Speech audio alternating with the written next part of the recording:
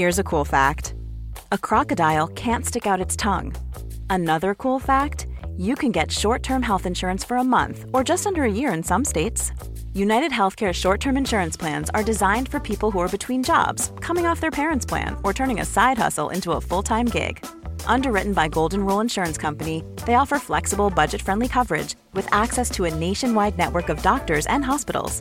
Get more cool facts about United Healthcare short-term plans at uh1.com. One size fits all seemed like a good idea for clothes. Nice dress. It's a t-shirt. Until you tried it on. Same goes for your healthcare.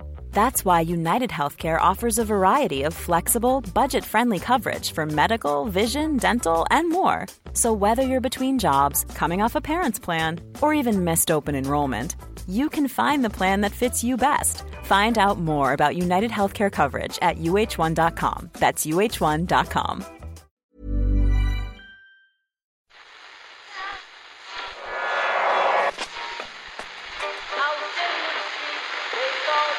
What is that? That's the second time it's gone off. They never go home, those boys.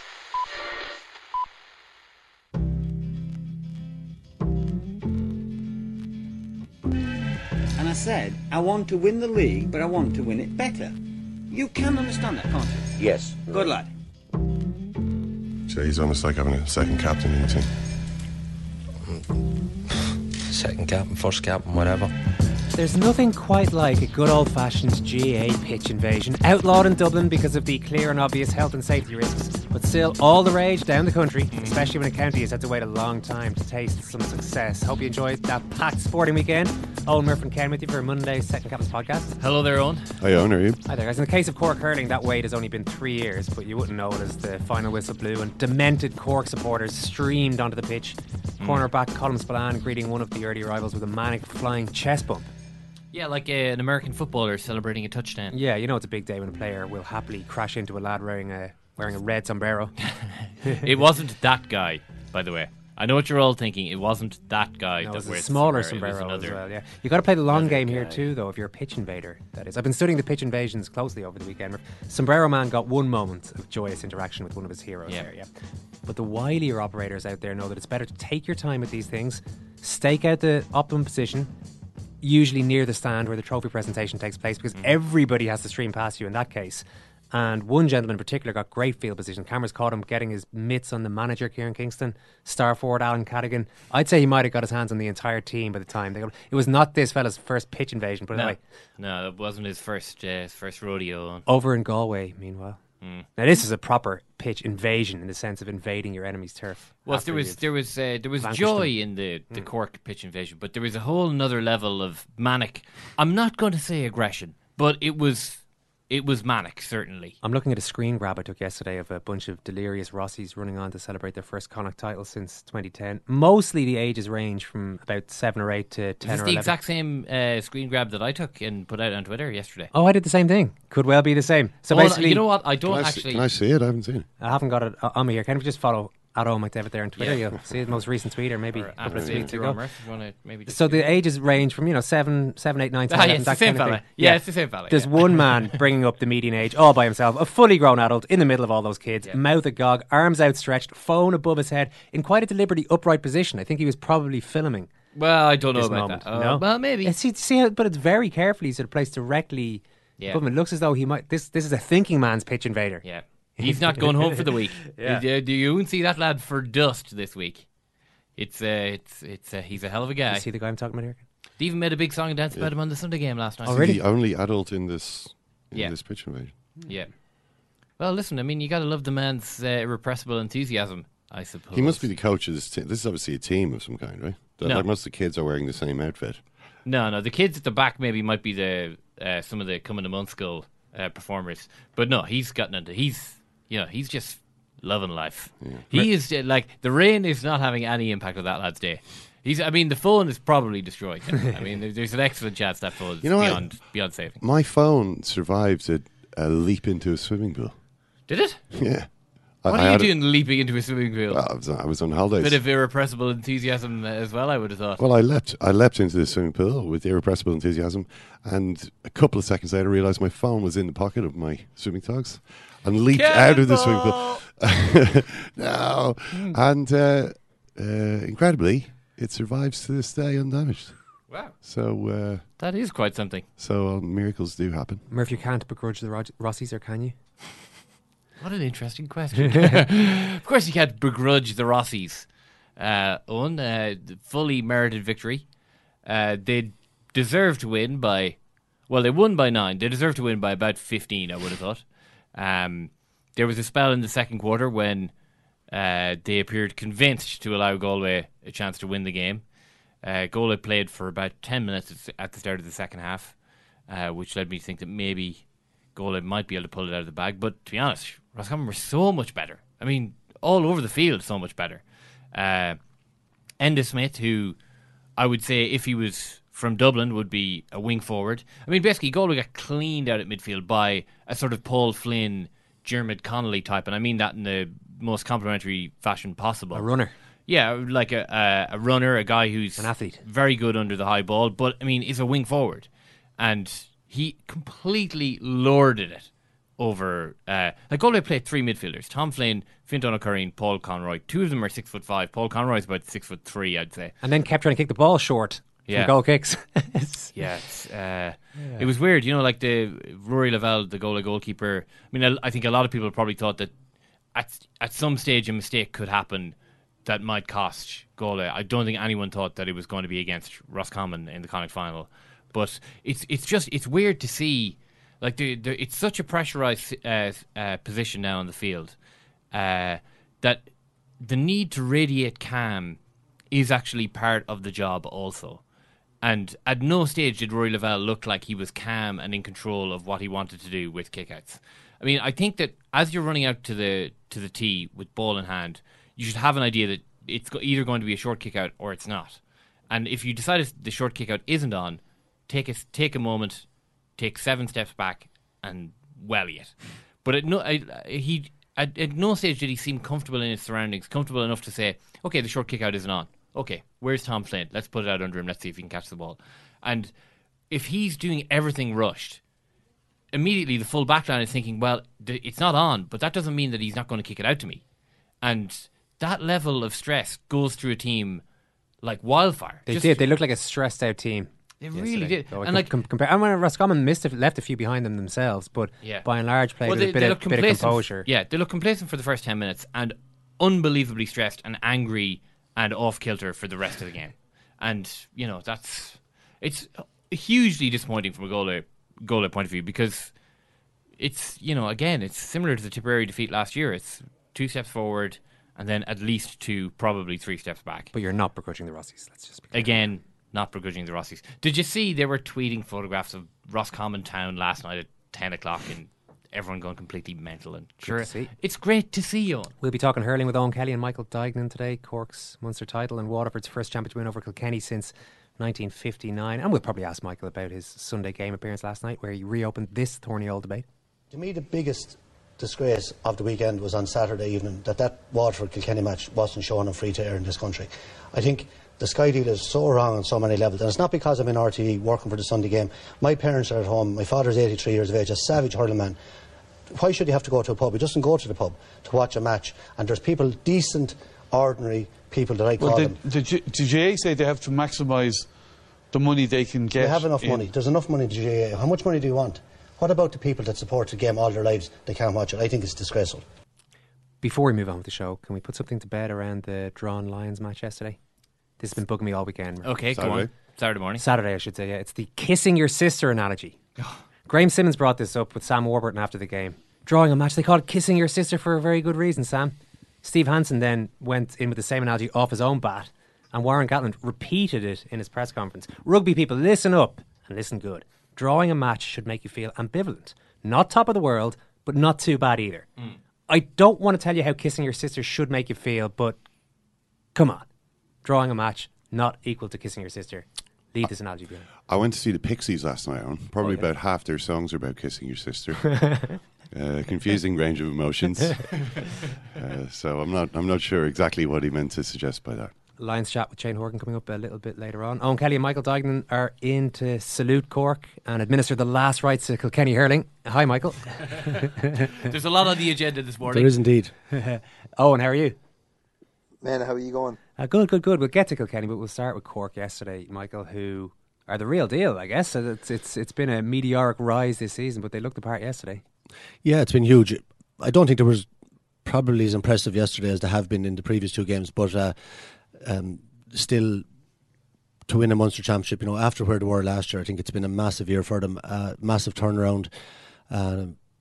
With the young players, as I was saying last night in the Sunday game, like 5 new lads to come in and to make such an impact over the 3 matches. Like they didn't all play brilliantly all the time, but they did make massive contributions throughout the season.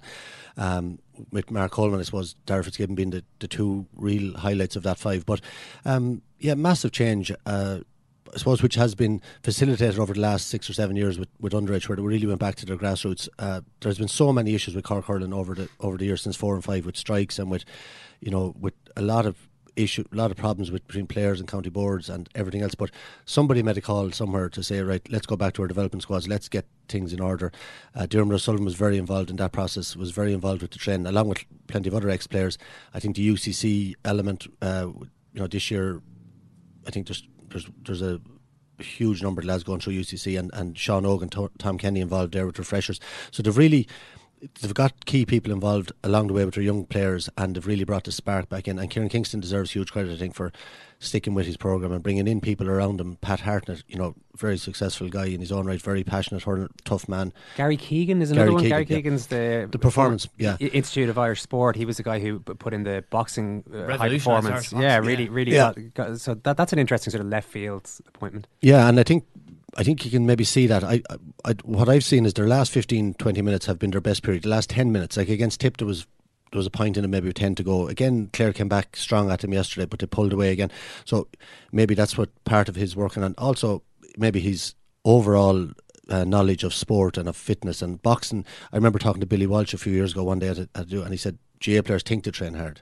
He says they don't know anything about training. He says boxers train 3 times a day harder than ever train.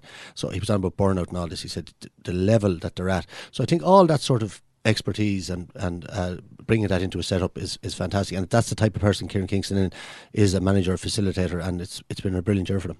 Yeah, after Tipperary, we were waiting for, the flakiness of a young team to come to the fore, and it just hasn't happened. We thought maybe Waterford were primed to take them out in the semi-final on the back of such a brilliant performance against Tipperary, but they've just kept doing it. Like, as Michael says, not as good yesterday as they were against Tipperary, or even maybe against Waterford, but they still did it. They still did the business, and it was still the young players that got the job done. Yeah, there was a lot riding on yesterday's game. If they did lose the Munster final after beating Tipperary and Waterford, all their good work would have been, there would be no talk about it. But for me, they won 2 or 3 games in the league. So in comparison to 12 months ago when they won no game and just barely survived the relegation, you could see that mentally they were getting that bit stronger. You mentioned Gary Keegan there. I know he previously worked with Tipperary as well, so he probably knows what GA players, the way they think. So he probably needed, he knew what to do with this Cork team to get them mentally right. But I think they've warmed the hearts of the Cork supporters with their physicality. They have their skill, they have their pace, but it's their physicality. And by no means is it dirty, but they're really putting in a couple of hits now and breaking tackles. And Damien Cahallan's run, like as I said to someone this morning, if he had to score a point there, I nearly would have outclassed. Now it'd be hard to outclass Kieran Carey scoring 96, but it just had that about it. The biggest day of the year, Munster final, really just showing what they were about all day, the drive, the desire, and it ended up a score. So we'll see it on the TVs for the season to come, and it'll really epitomise the change in Cork hurling. But mentally, they're so strong, and they're a joy to watch. And I can't wait to see him getting into Croke Park. You'll have even more space in there, and Kieran Kingston has managed the team brilliantly. And even to go back to the semi-final, his own son Shane wasn't playing great. He took him off, and Shane probably didn't have his best game yesterday, but he made 1 or 2 great runs through the heart of the Clare defence and got 1 or 2 great scores. So Cork are enjoyable to watch, and I love seeing him back dining at the top table. Yeah, that run that you talk about there, Owen. That was it reminded me a lot of, and if people missed it, I don't know where he picked up the ball. Murph was quite deep in his own half. He won it in front of Shane O'Donnell. Yeah, wasn't it? and he just set off and went on. It reminded me of Roy Keane, one of his great performances against Portugal at Lansdowne Road. I don't remember that one. There were a couple of occasions that game where Keane just obviously thought, right, I have to just hold on to the ball here. Run, and it wasn't his game particularly running with the ball, but a couple of times in that game, remember he went on similar runs where it's just like pure force of will is going to get me by who I need to get by, and then I'll do what needs to be done. It was pretty much outpaced Shane O'Donnell and then outpaced David Reedy. Shane O'Donnell gave up on him. It's just like I can't keep up. I don't think there was much chance from putting it over the bar. I think he nearly got a nosebleed when he got past the halfway line. But it was some burst. And the tackle that went in on Aaron Cunningham and Peter Duggan was going in along the end line. The two of them were lifted over, like you said, and the ball broke to him. And he looked up. And for once, I suppose in the whole year, there wasn't that player just to take the hand pass off him because there were so many funneled back, and he trusted himself. It was a brilliant, inspirational piece of play at that stage of the game. Yeah, and the point that Owen makes about Croke Park as well. I mean, Croke Park is really going to suit this Cork team. Yeah, and look, they're so adaptable. To me, Conor Lahan wasn't fit yesterday. You know, he's had that bad ankle injury, and if you looked at their puckouts have really centred around him in the first two matches, where he's standing in the middle to create the space and he goes into it. Now, Clare did drop back to two wing forwards. We saw that last night, but even allowing for that, he wasn't motoring, and they just then adapted, just started going short and bypassing the Clare half back line with all their defenders straight into the full forward line. And the bravery in there of Cadigan and Horgan to win their own ball, which, you know, maybe wouldn't have been the case in the past. The full forward line maybe not supposed to do that, but Harnady's physicality in there as well, and all he had four wides that normally he'd score, you know, as well. I know Tony Kelly had and Colin Galvin, but I do think Croke Park, I said that, I think Galway and Cork, I've been talking about the two of them, you know, Galway against Wexford didn't play brilliantly, but in Croke Park, with the forwards to have, with the pace to have, you know, you get that extra few yards and you get that break. And Tipperary forwards, I think, on as well.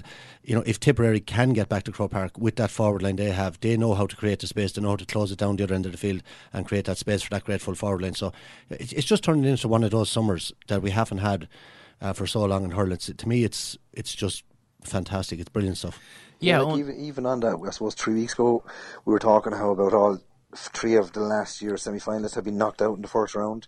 It looks like three of last year's semi-finalists will be back maybe in the semi-finals again. So, you know, it's great. Like, it's a great talking point this year, the hurling championship, because it's thrown up something different after every weekend, and you know, people are just loving it at the minute. Yeah, about the Cork puck-out, and you know, they're obviously they went back and forth in the Sunday game live and again last night.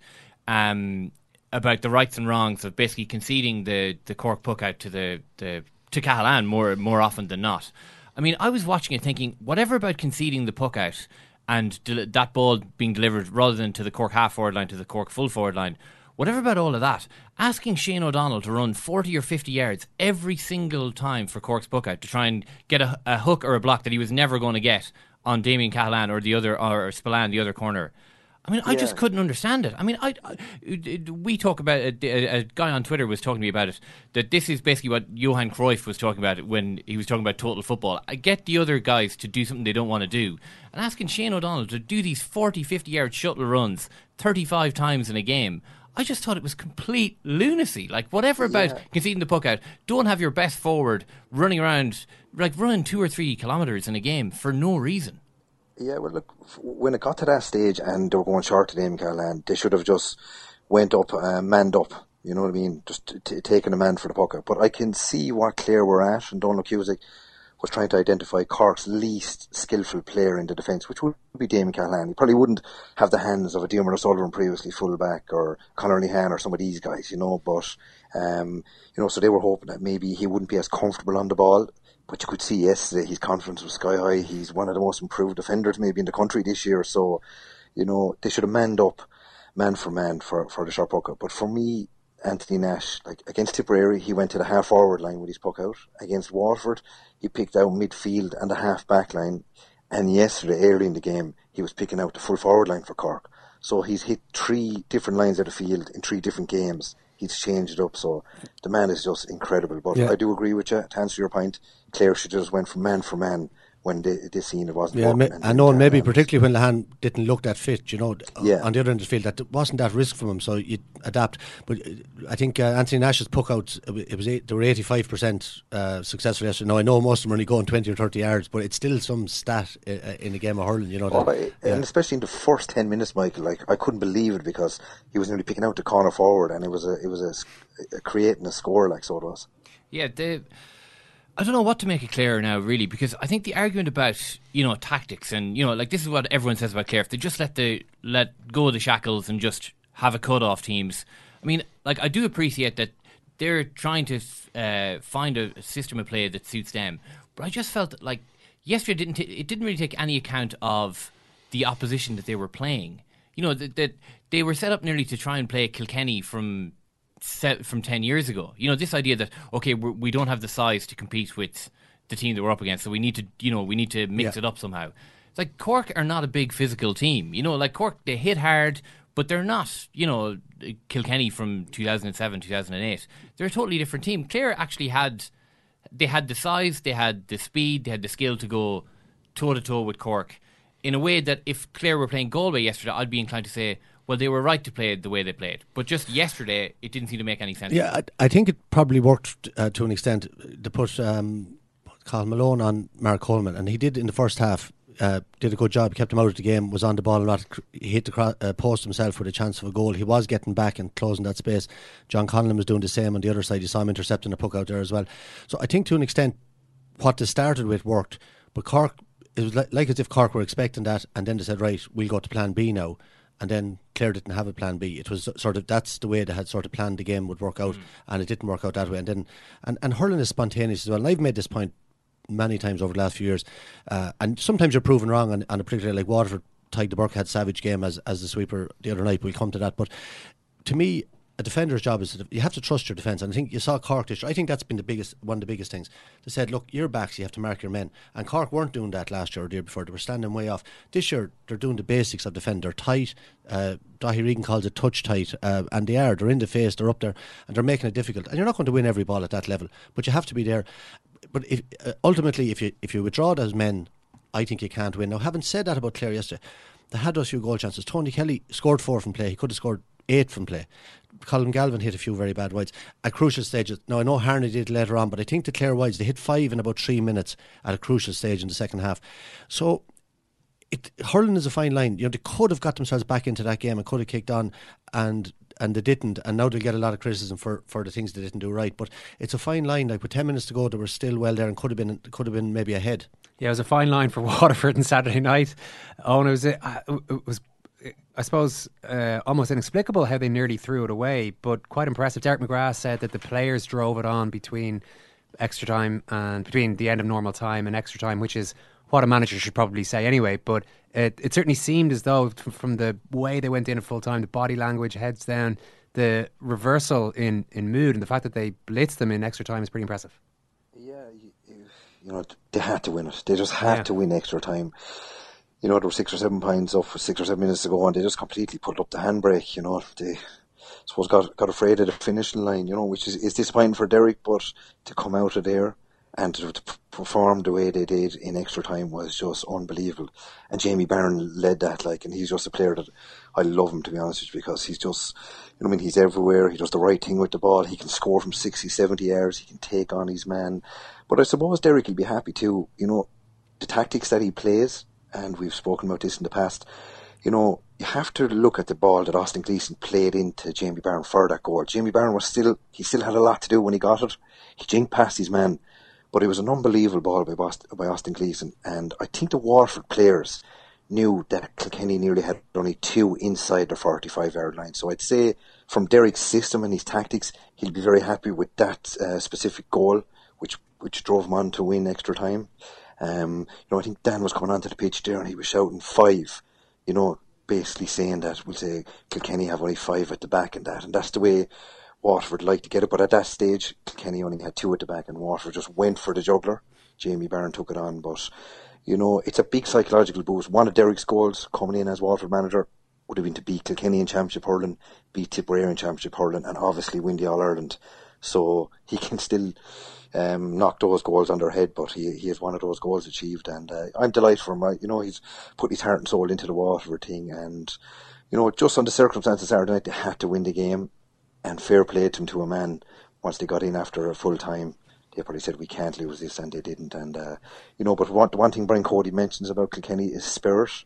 And by God, was that there for the last 10 minutes. It was amazing. But just ultimately, Waterford's fresher legs ran out. Yeah, I mean, can the baggage of history really be that important to these young players? I mean, there are guys playing for Waterford who are a third of my dad's age, who's from Waterford, and hasn't seen them beat Kilkenny since he was 11 when they beat Kilkenny in 1959. I understand my dad having a conniption while watching that game, but I'm just not entirely sure that the Bellets should be, should be feeling that level of, the weight of history on their shoulders. You do, though. You do as a player. You feel it, because these are your people, and they're your parents, and they're your grandparents, and they're your friends and neighbours, and that's what's probably different about the GA. I certainly would think that on anyway, but that it's like Galway now. I think they're going to be conscious of it's that's the stuff that you have to get over in your head. Like, it doesn't have anything to do with today. It doesn't have anything to do with the game you're going out to play, but it's eating away at you the whole time behind the scenes. And I suppose it'll be interesting to see how Waterford react to this, the outpouring of that emotion now, because that will have meant so much to them. And I just getting the feeling about Waterford, they're like a team that'll thrive under. They're so athletic and so fit. And I sort of questioned last week Brick Walsh, who I have the greatest regard for, probably nearly of any GA player that I've seen, the way he's made a massive career for himself and the way he does his job and the way he goes about.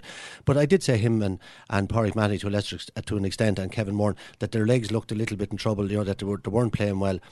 But Brick was the warrior probably early that set the tone, and he scored a goal. I think someone said it's his second ever championship goal. I'm not 100% sure. He might have got one. I don't remember the first. I don't remember the first either. But he obviously had a hand in, and even the pass to Austin Gleeson for one of those points. He just does the simple things so well. But I'm not a big man for possessions or for these stats, but Tadhg de Burca, Jamie Barron and Austin Gleeson had 72 possessions between them. Now, in a game of hurling, you could play an All-Ireland final and get the ball. Like, Michael Fennelly had 7, put in context. De Burca had 32. But Barron 21 and Gleeson 19. They were the top 3, and they're the 3 key men on their team. They're the 3 men you want to get on the ball. So I suppose when that system that Derek plays works right, so with Dara Fives in the middle of it out there as well, with De Burca winning that hard ball, he wasn't looking for loose ball, he was winning the hard ball, he was attacking the ball, but then those lads, important players, were on the ball that often to dictate the game, and that was a crucial thing. Killian Buckley had 34 possessions, which is monumental, but he ran out of steam, and Jamie Barron just sidestepped him for that last goal. He went for that first point in extra time, he went around Conor Fogarty and Paul Murphy, and then he sidestepped Killian Buckley. You're not talking about, these are all stars. Left him for dead. I left him for dead. Yeah. And it shows you. So I just get the feeling with Waterford that they're going to, if you keep this in check. You mentioned Dan there. I think Dan probably did more run than Morris on Saturday. He was on the pitch that often, but I think you need to keep some of that emotion in check. And actually, interesting the way Derek McGrath. Sorry, Owen. The draw against Waterford or against Wexford. Yeah, another big local derby. Yeah. And what was interesting, I found, Owen, as well, was that McGrath actually said that in his interview afterwards, that when he was saying that the players very much took hold of it, he actually also said that the management needed to have better body language, it needed to be more positive body language, it needed to give a more positive outlook. And that's interesting as well, because the Dan thing, you watch them nearly as much as you watch the game when you're at these games. They go so. Well, see, Morris missing the free would have deflated Dan as well. And he'd probably want Morris to take it, to score it, to win it for them. Yeah. Well, the free, liberally free, it would have been there'd be some outcry, I'd say, if that had gone over, because there was no free in my book. But they took off Pádraig Mahoney, I'd say, just to wind down the clock a little bit. And now he's gone off the team. If they'd lost it over missing that free, that'd be a big talking point this morning. Oh, and you said that Kilkenny did have spirit, and they clearly did. They fought back. In some ways, is it even more worrying though that they did show the fight? It wasn't one of those days that every team has, that you just have an off day, you're flat, whatever it is. They actually did show something towards the end, but they didn't have the quality. It was a one-man forward line with TJ Reid for the guts of the match, until a few others helped them out in the last few minutes. I can't quite understand how Kilkenny seem to have fallen so far so quickly. Yeah, I know. Look, I suppose it's evident enough, we'll say. The results don't lie. We'll say they've lost 3 championship games now in the last 12 months. We'll say, when did the last 3 championship games? The last maybe 15 years, I'd say, before that. So there is a decline there, all right. It's just the calibre of player. But look, as I said about Brian Cody, if he stays on, he'll look at St. Kieran's contested 4 colleges finals. Kilkenny, strong chance of being in the minor All-Ireland and possibly will be in the under-21 All-Ireland, so there must be players coming through. But maybe even tactically, Michael Fennelly made a small difference when he went in near the edge of the square for the end of the game. I know he had passed off the ball to Colin Fennelly to get the equaliser, but it's just the confidence seems to be knocked out, and that for me is the thing. Uncharacteristic errors, ball handling, first touch doesn't seem to be what you always associate with Kilkenny hurling, and I think that's just confidence. And it's like anything, Michael will tell you, when you're in your own county and you have a few defeats, and next thing a bit of negative press starts coming your way, like, these are amateur players. They're meeting their parents, meeting people, they're meeting friends, they're talking about this, that, and another. Now, it's easy to say run away, but you don't, like. So, I suppose the vibes are not the best in Kilkenny hurling, and you could see that maybe in their play, but a few encouraging things for them. I suppose Richie Lahey came on and he scored a point or two, so they have a couple of young players, but and Michael Fennelly is not moving like he was, and he's crucial to the Kilkenny setup. Yeah, the game probably came too soon for Moan after last week. It's like a racehorse, the bounce factor. He had been out for so long to play such a hard match and such a monumental match he had last weekend. Look, if he had what another I said week, about the qualifiers, and Michael, you'll agree with this, it's a favourable draw. Tipperary got a favourable draw. Westmeath at home, Dublin at home. Home advantage is crucial in that. Kilkenny got the toughest draw possible last week. Limerick down in Nolan Park. Now, that was an advantage, Nolan Park, but Limerick are physical in their own right, so came too soon. I agree with you, Mike. And just, I'd say on Kilkenny, like, they aren't what they were, but just one player, Richie Hogan, who has been outstanding for them, right? Outstanding player. He just had an off year. His confidence. He had the shots, but were going wide in previous games. And if you take from last year, he was scoring 4 and 5 a game. Like, if Richie Hogan, the drawn game against Waterford, like, Richie Hogan in the second half was just insanely good. Like, pulled Kilkenny back by himself. Yeah, and here's a player who's still putting in the same effort, who's doing everything, like, who gave up his job, which is, to me is another day's work. We can talk, like, I wouldn't agree with that, but he's immersed himself in Kilkenny. But just things aren't happening for him this year. And you could say if he was playing like he was last year, Kilkenny could well have won yesterday. But and all his the other things are that's going with him. Yeah, he has a serious back problem, and believe me, I went through it there now. It's it's a very tough injury. So if he can get right, and hopefully he has 6 or 8 months now to get that injury right, it'll be spring and his step next season again. Michael, before we let you go, your clip from the Sunday game last night has now reached, what are we looking at here? 2,000 retweets almost. Have you had much of a reaction? What's a retweet? I'm only joking. Look, I made a point about Sky last night. I think it's well known.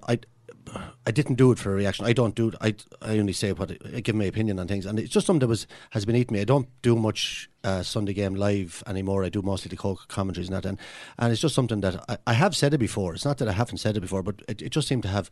It's absolutely seemed to touch the nerve of the country last night. Like, I'm talking about thousands and thousands, I'm not exaggerating, of messages from every sort of person. And whether it's a story about someone that has cancer or sick who can't go to matches, whether it's young families from a money point of view, whether it's people who can't afford, whether it's a sellout from going back to our Republican days and all that type, like all sorts of commentaries and everything else. And look, I when it came in first, I didn't think that much about it. They said at the time it was to bring to a bigger audience in the UK, and I said, yeah, maybe that's good. But what I didn't like was the change then in when it came up for renewal this time was, well, we do need the money. It was never about the money, and then there was a big campaign this time to convince us. Nicky Brennan led it to say, yeah, we do need this money now. But from what I can gather, the TV3 package, whatever else, wasn't that far out.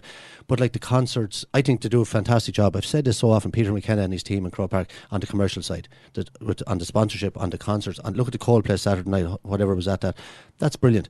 Generate the money, spend it where you spend it, but don't do it to the detriment of the normal GA person. And we should be, I know you can't show every match all the time and all these other debates that come up, but it's a more general point to me. I just don't think it's right on any level. Did you not get any negative pushback? People saying that this is just the way it is with sport now? Of course it did, but it's overwhelmingly, like, which I normally, when I say something, take it from me, I get plenty of shit, and and that's what it is. It's about, you're not there to please anybody really, you're there to give your opinion. But I got stuff about and getting paid myself and all that, and that type of stuff. stuff like that. I'd love to give another day on that. Like, I've 40 odd years involved in the GA at every level. I'm still involved and played adult for 27 years for my club and all that, and I never claimed expenses. I never took a shilling. I'm getting a small few bob now, and believe you me, Owen Kelly, it's not that much we get out of this media stuff, is it? But we wouldn't be going to the Bahamas on it or anything like that. But I think somebody's going to be doing that. I enjoy my work more than anything. I get a few quid for it, it's great, but that's nothing to do with it. So it has generated that, and there are other ancillary issues out of it about people in the UK and other places watching the matches and having to pay. And I didn't say RTE, it's free to air. I didn't care whether it was TG Cahir or TV3. They put on great offerings as well. And it's not about the Sky production, and I'm not getting into the lads on Sky, JJ and Nicky, and the lads are great hurling men. It's nothing to do with that. It's a general point that it's not, to me, it's just not right on any level. I can't see any reason why the Sky should be showing our matches. All right, Michael Dyden, thanks very much. Owen Kelly, thank you. Good stuff, lads. Cheers, on. When you're alone and life is making you lonely, you can always go downtown. When you've got worries, all the noise and the hurry seems to help, I know. Downtown. Just listen to the music of the traffic in 6'9" outside here. On the sidewalk where the neon signs rejected by Parker. Can you lose? Pops the shot. Nothing but net. You can't forget all your troubles. Coast to coast by the Americans. So go downtown. Things will be great when you're downtown. No finer place for sure. Downtown. That's all the GAA for today, but don't worry, Roscommon fans, we will give your achievement plenty more airtime on the World Service tomorrow. In fact, we'd like to think we gave your Connacht title bid just the shot in the arm it needed by having Kevin McStay in studio earlier in the summer. We had 2 big manager profile interviews in May, Kevin McStay and Cian O'Neill. We're now into the middle of July, and both Roscommon and Kildare remain undefeated in the championship. Coincidence? Yes, it is a coincidence. Or something more. No, or it's not something more on. Who knows? Who knows? I mean, it's a weird alchemy, these GA championship runs. Who are we to say what part we may or may not have played in their storming runs through the GA summer? Simon, give it to me. What was the Lions' secret behind their drawn series in New Zealand? Which, by the way, is a massive achievement, even though some people retrospectively are trying to talk it down. It's just 4 really good countries against the best country. They should be able to draw a series there.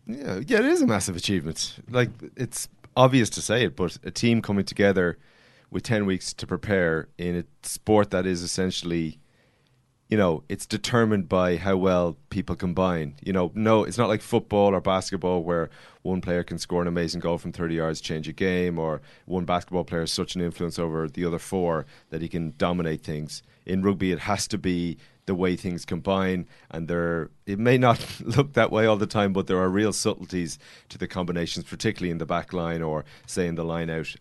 There is complexity there, and they mastered the really difficult things. But just, to get onto the idea of, I suppose, the lasting impression you might have from this Lions tour, because when it's a drawn series, you're not too sure what way to feel about it. But if you cast your mind back to the start of the tour, or even a year ago, or whatever it may be, to think that any sort of European team or combination of European teams could go over to New Zealand and even win a test. I was really shocked they won a test. To draw the series is a massive achievement. You have to think about how, say after the Auckland game, how did you feel about this tour? Or even after the first test, or even when they were, 8 points down in the second test. You could say the Sonny Bill Williams red card changed things, but then in the first 15 minutes of that game, the Lions were looking really good anyway, and they were sort of building as the tour went on.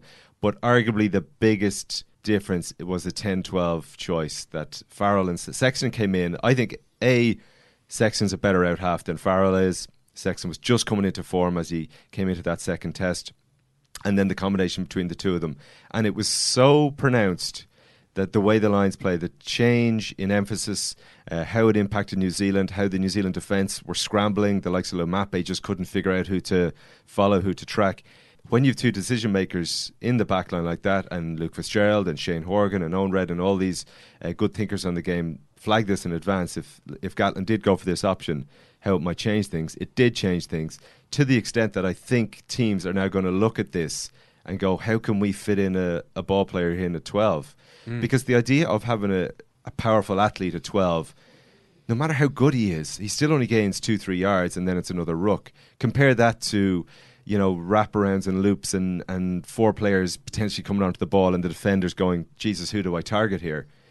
Compare that to, okay, I'm going to tackle this big strong guy 5 times in the game. I can do that. I love doing that because I don't have to use my brain. The problem being, how many 12s are there who can do You saw me jumping in. Well, it wasn't just so many. I think you can develop 12s who can do that maybe, but you also need a 12 who can defend, and Farrell and Sexton did struggle a little bit in the second test, not so much in the third, maybe to a certain extent, but you need 2 ball players, and you need both of those ball players to be really strong defensively, so you are asking for quite a lot there. Yeah, and Sexton is, I think, the best defensive 10 in the world. He holds forwards up, creates turnovers. Who did he smash? Brodie Retallick, was it? Jerome Kino. Kino. I mean, it didn't look like an out-half tackling a back rower, an extremely strong back rower. So he is a freak in terms of what he does physically on top of all the brainy stuff. Farrell isn't at the level of most 12s. Like, Henshaw's a way better defender than Farrell, I think, at 12. He's a smarter defender, he's a more physical defender, he's more aggressive. But Henshaw now needs to look at that tour, how it went for him. I know there's an injury at the end of it, but he's got to look at how Farrell sort of changed the point of attack so often. We know Henshaw has the skill to do it. I'm just picking Henshaw because he's Irish and we love him and he's a brilliant player. He's better at a lot of things than Farrell is at 12, but I think this option has to come into a lot of teams' play. For the final time this Lions series, Shane Horgan, how are things? Yeah, very good, thanks. How does the drawn series sit with you? Very positive. We look at the chats that we've had prior to the series and right the way through. This could have been a disaster. It was a very, very difficult challenge, and it's one that the Lions, lived up to. Before the series, I thought there was every chance that they could lose it 3-0, and they had their ups and downs. They finally got what was looked like their best team out onto the pitch.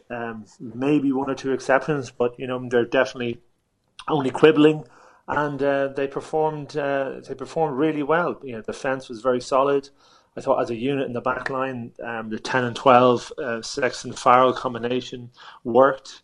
I would have loved to have seen that have a little bit more time. I would have loved to have seen it in the first test, because I think if it had been, we could have been talking about a winning series. Can we say that European players are as skillful as New Zealand players? And even skill-wise, not that far off. I think it was interesting to see the differences in philosophies from the Northern Hemisphere and Southern Hemisphere. I think what you see, particularly with New Zealand backs, you think they look a little bit faster, although Jonathan Davies might have decent evidence to deny that, but they certainly do seem more explosive.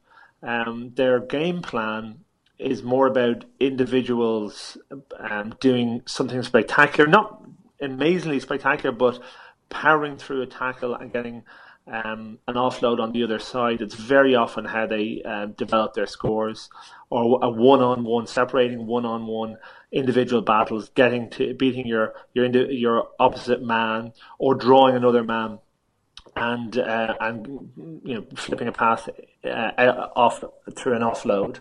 Whereas I saw the Lions, and indeed this is the case with a lot of Northern Hemisphere teams, certainly with Ireland in the last donkey's years, has been that they work together more as a unit to try and pull the opposition defence out of their normal positioning, make it life uncomfortable for them, and then exploit where the space is. So one seems to be more individual based, and one more as a team acting as a unit. That's not to say the New Zealanders don't play as a team, because they're all aware that they're all aware that those individuals are looking to do those things and reacting accordingly. Whereas I think the Lions are trying something a little different.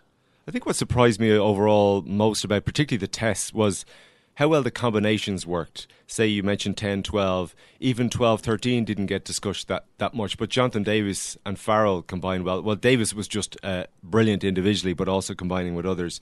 And then also the counter-attack, how Liam Williams managed to work at Watson and the other wingers that he was with and do things that you think should take months or even years for a coach and a team to gel together and work it out. And they did it in 10 weeks or so.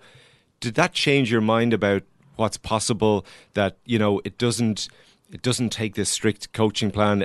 Is it just down to talent and good decision making? How did all that gel so quick, as we're usually told it takes so long? No, there's two elements of it, I think.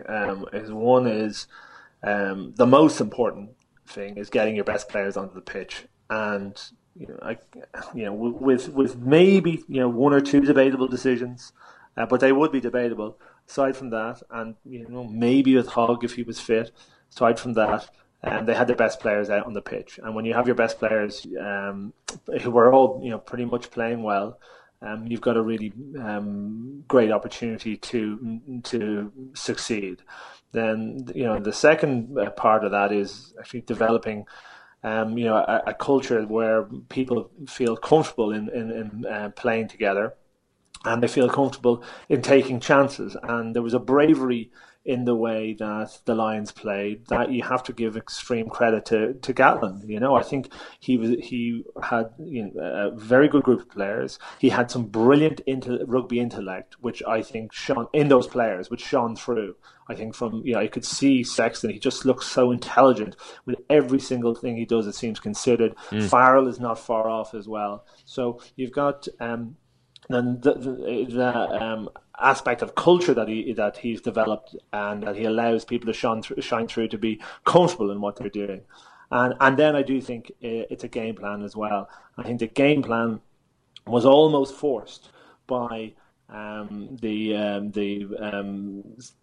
injuries that happened that allowed Sexton and Farrell to play together. Otherwise, I thought that mightn't have ever happened. And then I think those two players really took a lot of responsibility on the way that the game was to evolve, because there was only one way the game could be played, or there's only one way you could beat New Zealand, and that was with 10 and 12 in those two players. And actually, those two players playing or trying to play some of the time of rugby that they got going. And when they did get going, it looked fantastic, and they looked as good as anything that New Zealand did in a different way. But certainly as for me, as interesting and as beautiful as rugby is played. There's some praise in there, Shane, for Warren Gatland. You did question before the tour whether Gatland was the Lions' weakest link. Was he in fact their strongest link? I don't think he was their strongest link, but he certainly wasn't their weakest link. And you can say that now and be churlish of me to say anything otherwise, especially when I thought that there was every chance that it wasn't going to be a successful career tour at all.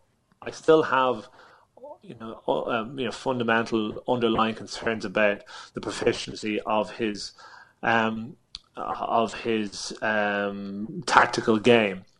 And I think that showed to some degree. I think it showed. I think the plan could have been developed. I think it was before they went to New Zealand, about how they were going to play the game.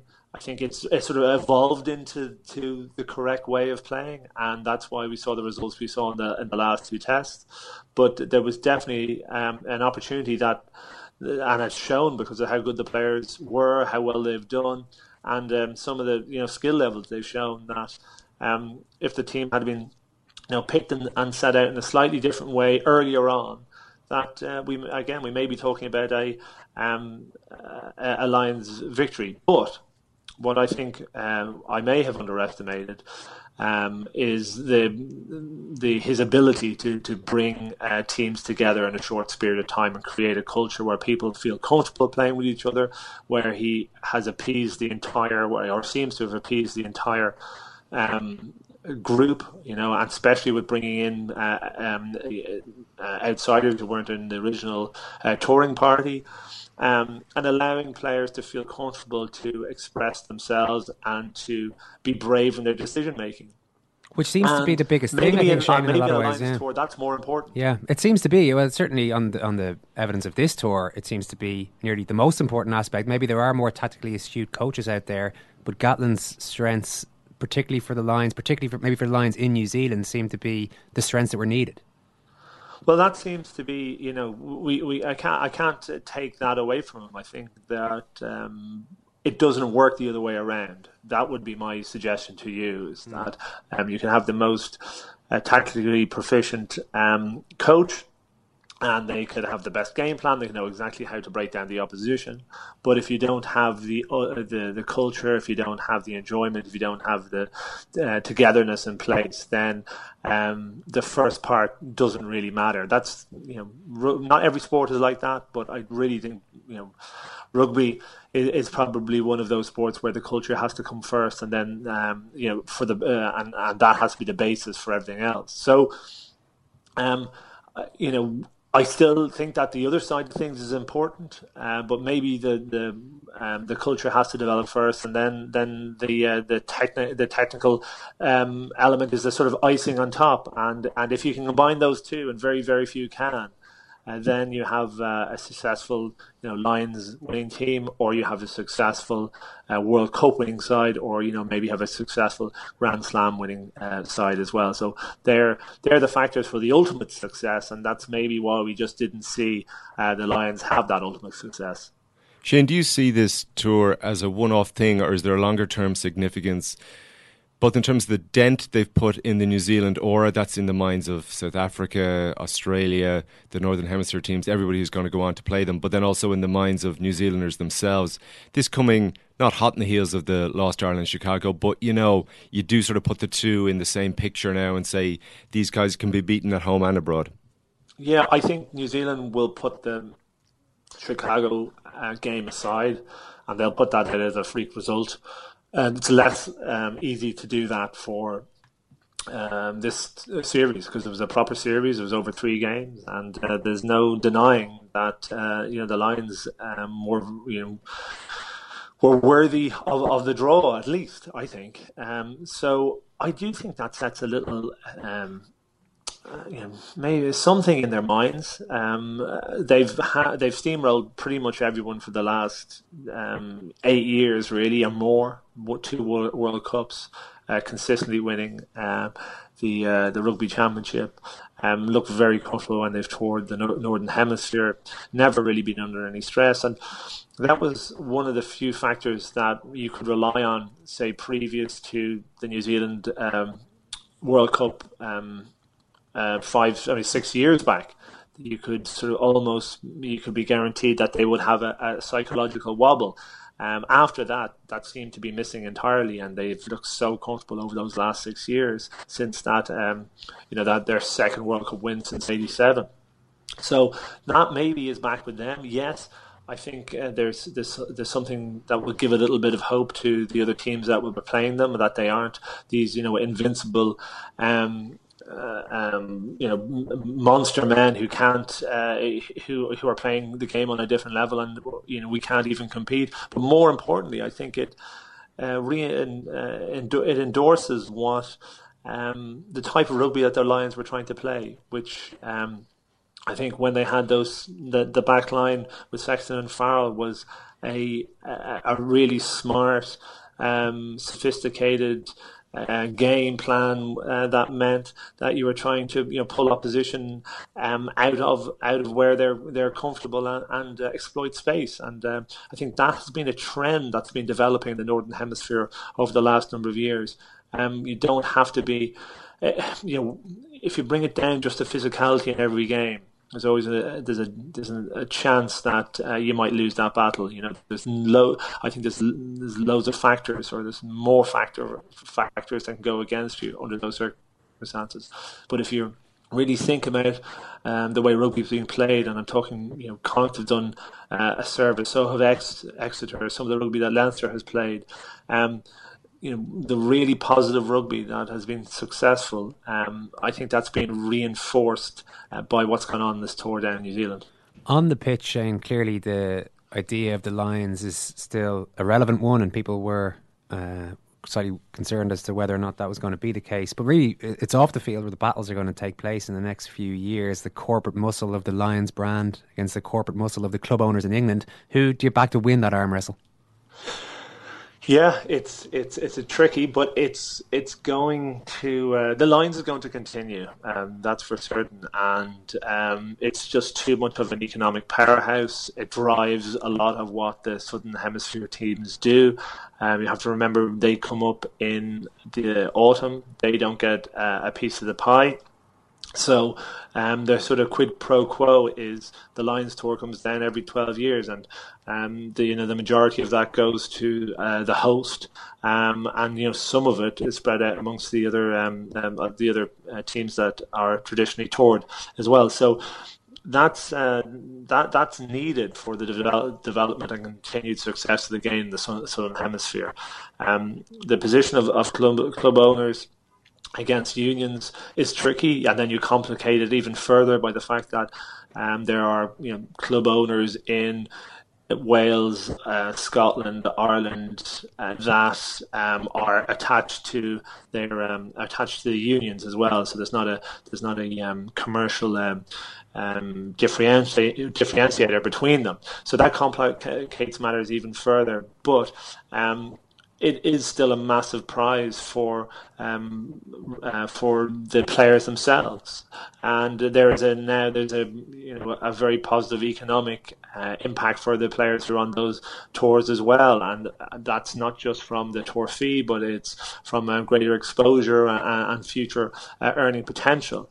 And so, as long as the players desire going on the tours, as long as that happens, and the income can continue to be generated from the Lions, which it can, I think you're going to see the Lions continue, if not in exactly the same format, then one that won't be that dissimilar. Shane, brilliant stuff. Thank you. Thanks a million, guys. Just a crying big baby. But you cannot call a player a baby. Coach.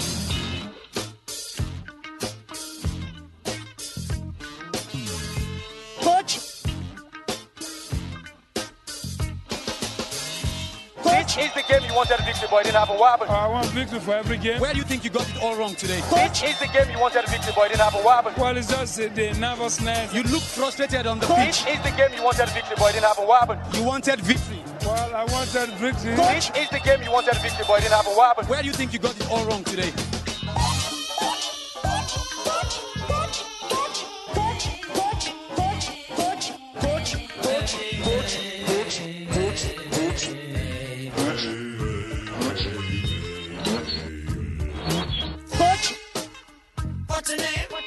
We won against them in the Premiership, and we never said they are baby. He's just a crying big baby. But you cannot call a player a baby.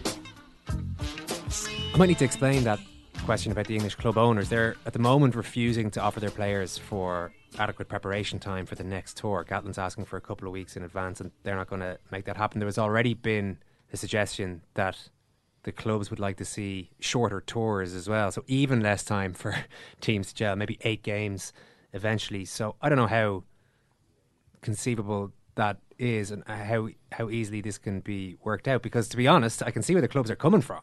If I'm coaching any of those players, if my club is paying their wages for most of the year, then seeing them going around, I know they play international rugby, but this is another level again. It's a full summer of it practically, of your players getting bashed around the place. So I don't often fall on the side of the English Premiership clubs, and I'm not sure I am just yet, but I can see where they're coming from on it. So I don't know what you think is going to happen in the future, Simon. I think you see a lot of people who don't like rugby giving opinions on it, and that's perfectly normal to say this Lions thing is annoying. Some of the Sky analysis is annoying.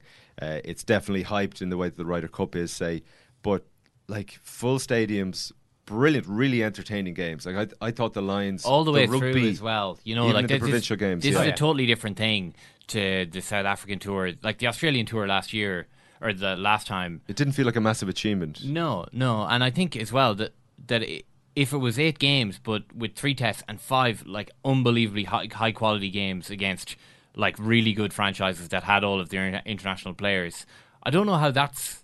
I think the first game of this tour, and they have the Maori as well. I mean, like the Maoris is like the unofficial 4th test or whatever, so that's fine. But like the first game that they played was obviously just a money making racket, and they shouldn't have played that game. But I mean, I think if you played 7 games, 8 games, maybe that puts an intolerable toll on you preparing teams. But I honestly don't think those 80-point routes that we saw in South Africa and Australia the last 2 tours, I don't think that helps a Lions manager or Lions coach get a team together. I mean, it gives people games, but I mean, I don't think when it came down to it, anything that happened in those games, a winger goes in and runs 3 tries against whatever Western Australia. I don't think that helps. Yeah, but if it keeps getting squeezed and squeezed, you're giving I think Gatland's pulled off a miracle here, really. And if you're having even less time, particularly less preparation, I think it's about weeks rather than games. Yeah, probably weeks rather than games. Yeah. Oh yeah, if you had say 8 games, but that extra time was put on top of the preparation time in advance, and you were guaranteed the 2 weeks that you should be guaranteed in the first place, you might have 4 weeks. Maybe 3 or 4 weeks before heading off. Yeah, and that's kind of. I really think what made this tour was how difficult all those games were. Like all of the games against provincial sides, there wasn't any of this kicking for the corner or anything. Like all the Lions tour, like it was a test match in all but name. Like there was no hedging of bets. There was no let's get the bench on, because this game's over with 25 minutes to go. They were all really involved. Games that's what made it. They lost a couple of games. Who cares? Ken, last word to you.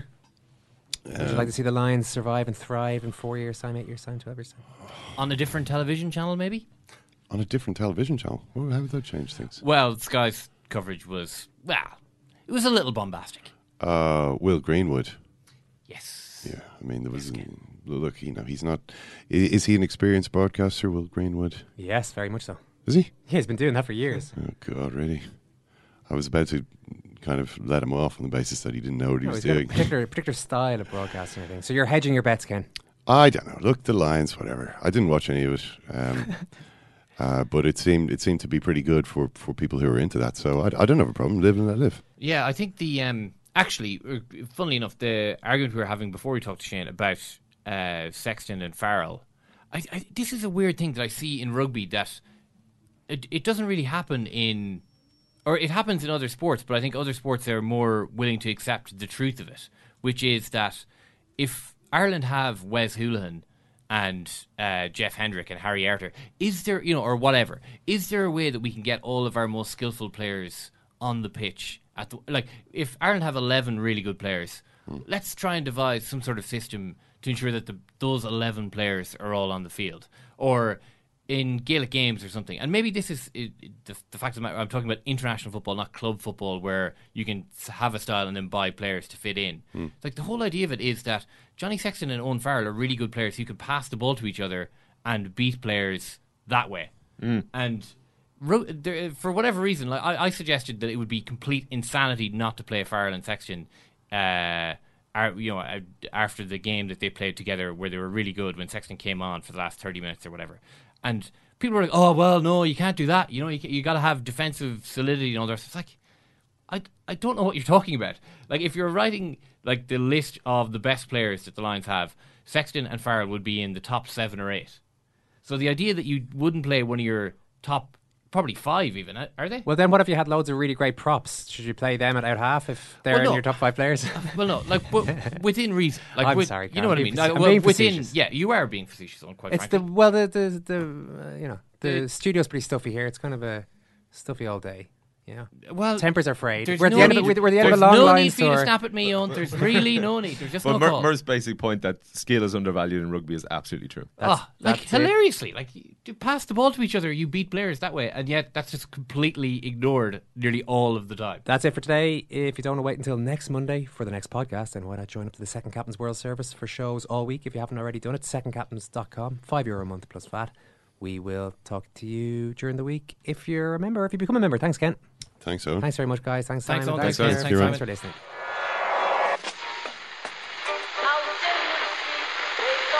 Whose phone is that? That's the second time it's gone off. They never go home, those boys.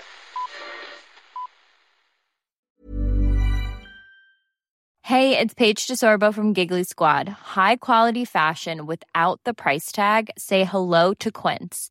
I'm snagging high-end essentials like cozy cashmere sweaters, sleek leather jackets, fine jewelry, and so much more. With Quince being 50 to 80% less than similar brands. And they partner with factories that prioritize safe, ethical, and responsible manufacturing. I love that. Luxury quality within reach. Go to quince.com/style to get free shipping and 365-day returns on your next order. quince.com/style.